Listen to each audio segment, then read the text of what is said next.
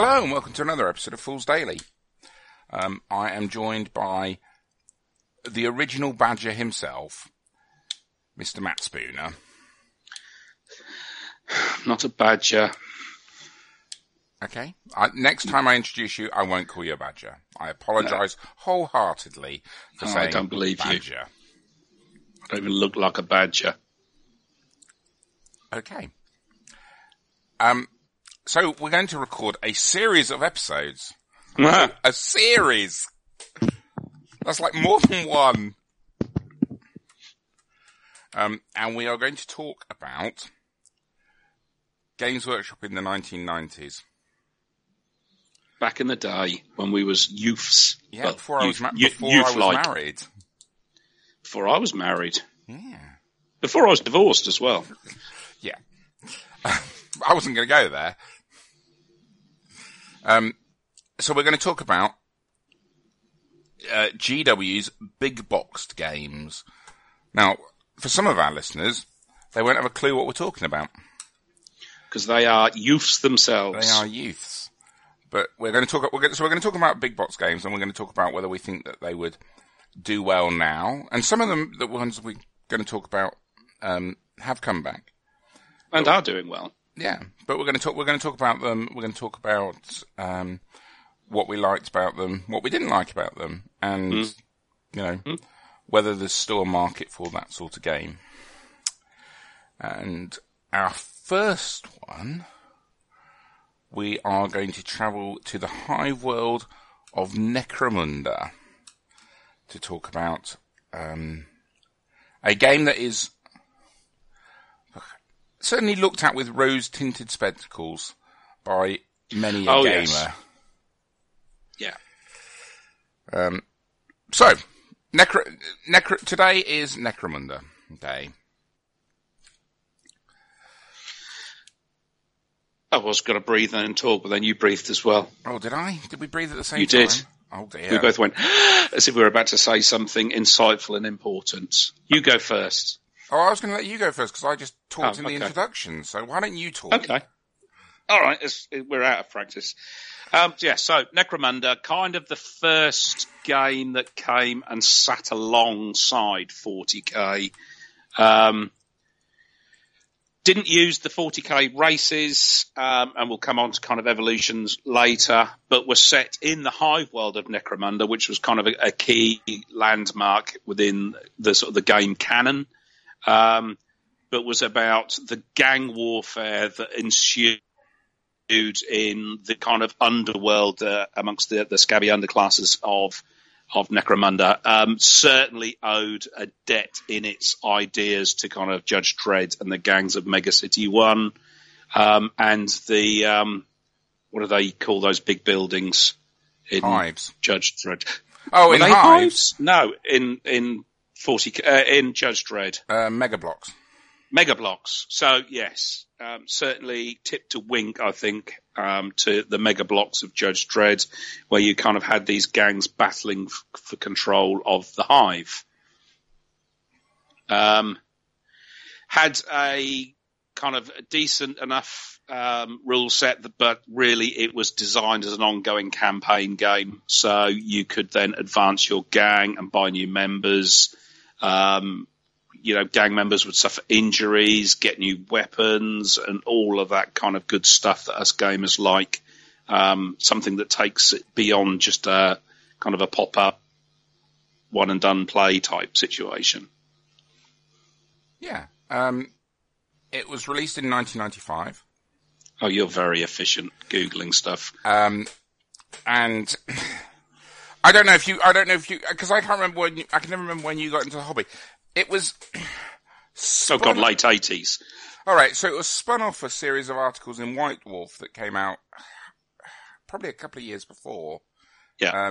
Where they'd postulated a gang-based system. It was called Confrontation.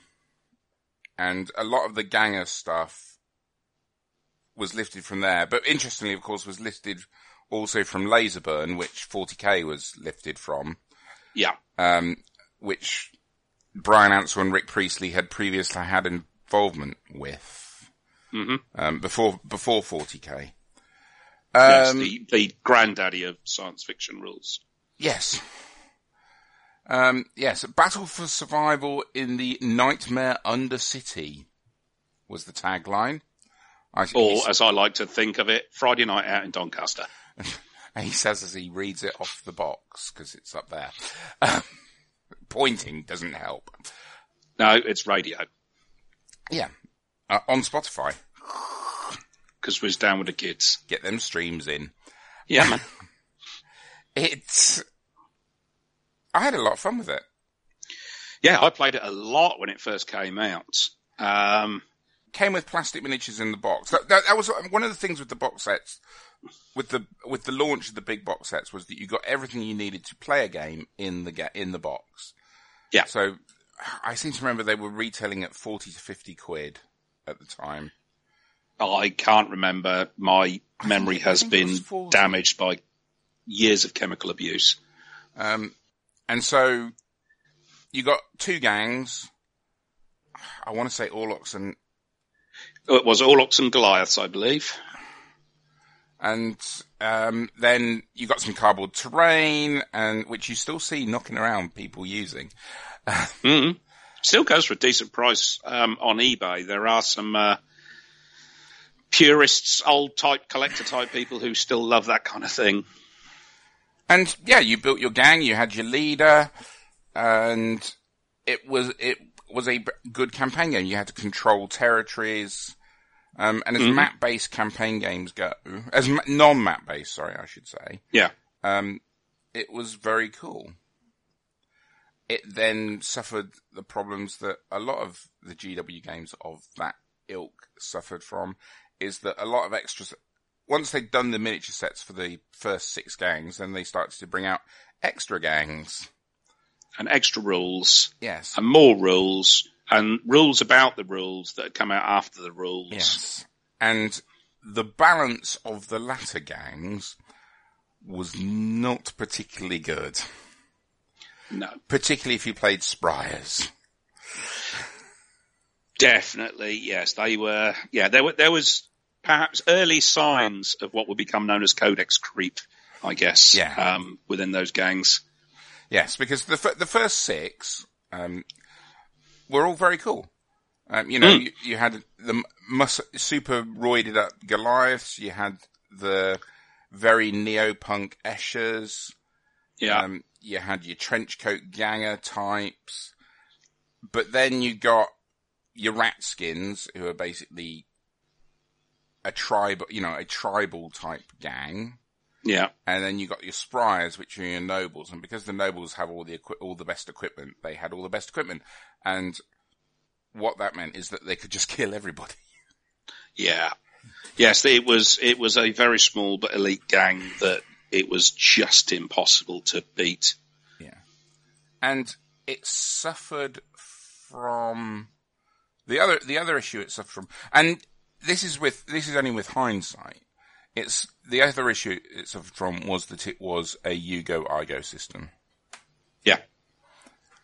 So rather than I activate a model, Matt activates a model, and then I activate a model again, it was I activate all my models, and Matt can do nothing unless he's put models on Overwatch. And so you would end up with people going, I shall put everyone on Overwatch! Yeah. And gameplay deteriorated. I didn't struggle with that quite so much because that was really the norm back then. For me, it was more about the kind of rules bloat that happened once you got about 3 or 4 games into that campaign with all of the varying bits and bobs that, in fairness, it gave it the character. The fact that, you would have a model that would have lost its eye and therefore you needed to remember that he was at -1 ballistic skill. Or, Jeff had a slight limp, so you took 1 inch off his movement. For me, the I go, you go thing, because it was the norm then, wasn't so much a problem. I liked the rules, the whole knockdown, turnover, get up kind of thing. But once you got kind of 2 or 3 games in, or if you were playing a campaign and somebody had missed a couple of games, it didn't really rebalance itself particularly well, I feel, for the person that didn't have the accumulation of credits and the extra weapons and all the special stuff. If you were coming in with a kind of a newbie gang against a gang that had played a few games, you were going to lose. Didn't have a lot of chance, really. Yeah, absolutely. Yeah. Which was fine then when we were all kids, because yes. We would play after school and stuff like that, and everyone was always available because you didn't have at that time particularly girlfriends, wives, meetings, being 25. away from work, and all that kind of stuff. All right. You were in your 20s. All right. Then it was everyone played after college, but there certainly weren't the interruptions that there are now when you're old and you've got children, all of those other commitments, children and jobs and all that stuff that makes life suck. That's true. But now, I think, and I don't. We'll come to nowadays, I guess, in a bit. But I think it would be a difficult thing to run that kind of within a group of friends, a successful campaign with those rules now. No, you see, I don't know. I mean, I'm sure everyone listening knows they re-released it. What, last year, year before? 18, I think. Right. Yes, it was 18. No, 17. All right, it's 2 years ago. Got re-released via Forge World, who have sort of taken over that specialist game moniker, and they're slowly releasing, re-releasing new models for gangs in plastic. And it seems to have done very well, though it does seem to be competing against other games that Games Workshop bring out themselves, like Kill Team and stuff. Yeah, I mean, I think we had Shadow War Armageddon, which kind of came out, and I think it was dipping the toe in the water to see if there was appetite for the lower scale game in the 40k universe. We'd had Kill Team in various iterations, almost as another set of White Dwarf rules, and then sort of chapter approved type things, and then they kind of that disappeared for a little while, and we had patrol games at, I think there were about 400 points, which essentially gave you the kind of same small scale thing. Yeah. But I think there has always been that appetite for the smaller game in the 40k universe. We had Shadow War Armageddon, and then Necromunda came out, which again doesn't use your 40k races, so it is the gang war element, but now you've also got Kill Team. So I think you're right in the fact that they're potentially, there is some strangulation of where that game sits, because a lot of people will already have 40k armies that will want to play Kill Team. Although interestingly, there's some scuttlebutt on the web with all of the releases that have been coming that's starting to suffer the similar rules bloat that old Necromunda did. Oh, okay. Because they've released elites and captain or heroes and all sorts of additional stuff for it. Right. Again, that kind of almost requires you to have all of those bits to play the game. Whereas Necromunda has stayed relatively clean. They've released four gang war sort of supplements that had the additional gangs outside. The Esches and the Goliaths were in the first release. Right. So we've now got a kind of a full gamut of additional gangs, the original gangs. So you've got Cawdor in there, you've got Fansar, and there are some additional rules around for the gangs, Orlocks as well. And we got teased with some enforcers coming along sometime soon at the last Games Day or Warhammer Day or whatever the hell it was. Or Games Expo, I think it was, wasn't it? There's so many new sneaks these days. So. Yeah. Bloody hell, Finn's just got his 100. Yeah, we're recording because we're avoiding watching the cricket. Yes, England, Australia, it's not going entirely to plan yet. And now they've kind of re-released the Necromunda rulebook that incorporates all those 4 books again, so it's now back to a kind of a single tome. But that being said, they're not added massively to the rules. The miniatures are great. The new plastic terrain is great. It seems to have a decent enough following. I don't see massive numbers of events coming up in my feed about it, but may just be because I'm not following the right people. Excellent. Finch is now out. Oh, that's good. Yes.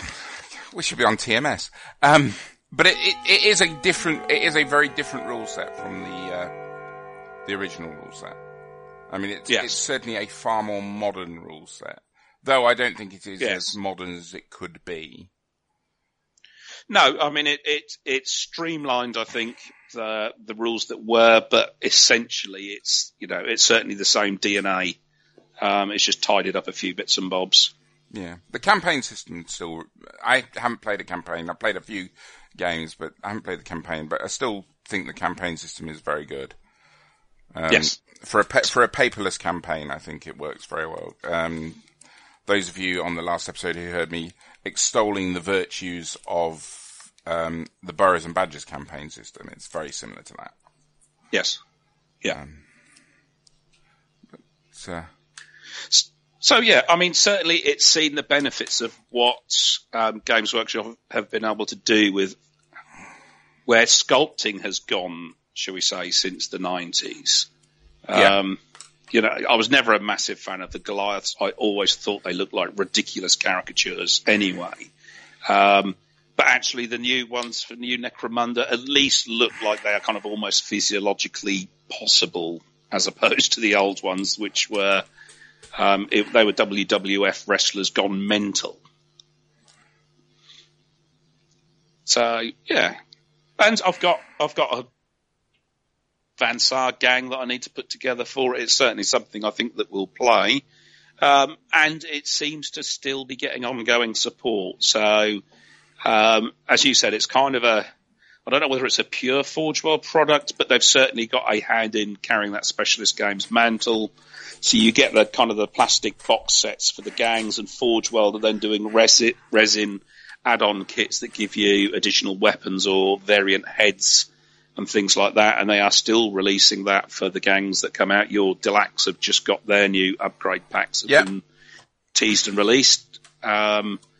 And I've got some for the Van Saar gang as well that give me additional shields and extra weapons and stuff like that. So it's one of those that's not a box game that has been, oh, here we go, here's some nostalgia, but we're not really going to support it very much, which has been the case with a couple of others that we will probably pick up with as we go through this series. I might as well throw it in now, Space Hulk being one of them, because we're not going to talk about Space Hulk as an episode on its own. But Space Hulk got a big box release, very similar to the original box, but it was a kind of, here you go, old people, here's a present for your memories, but there is no additional support for it from a rules or campaign pack point of view. It dozed off. Have I talked that long? No. I agree. I was impressed at how you shoehorned Space Hulk in. Well, in this series, it had to come up somewhere because it is a game that is from the olden days and got a re-release, but not in the same way that Necromunda has from a ongoing support point of view. That's true. So that was Necromunda. Yeah. We'll be back next episode with another game. Until then, I've been Mike. And I've been Matt. Bye-bye. Bye.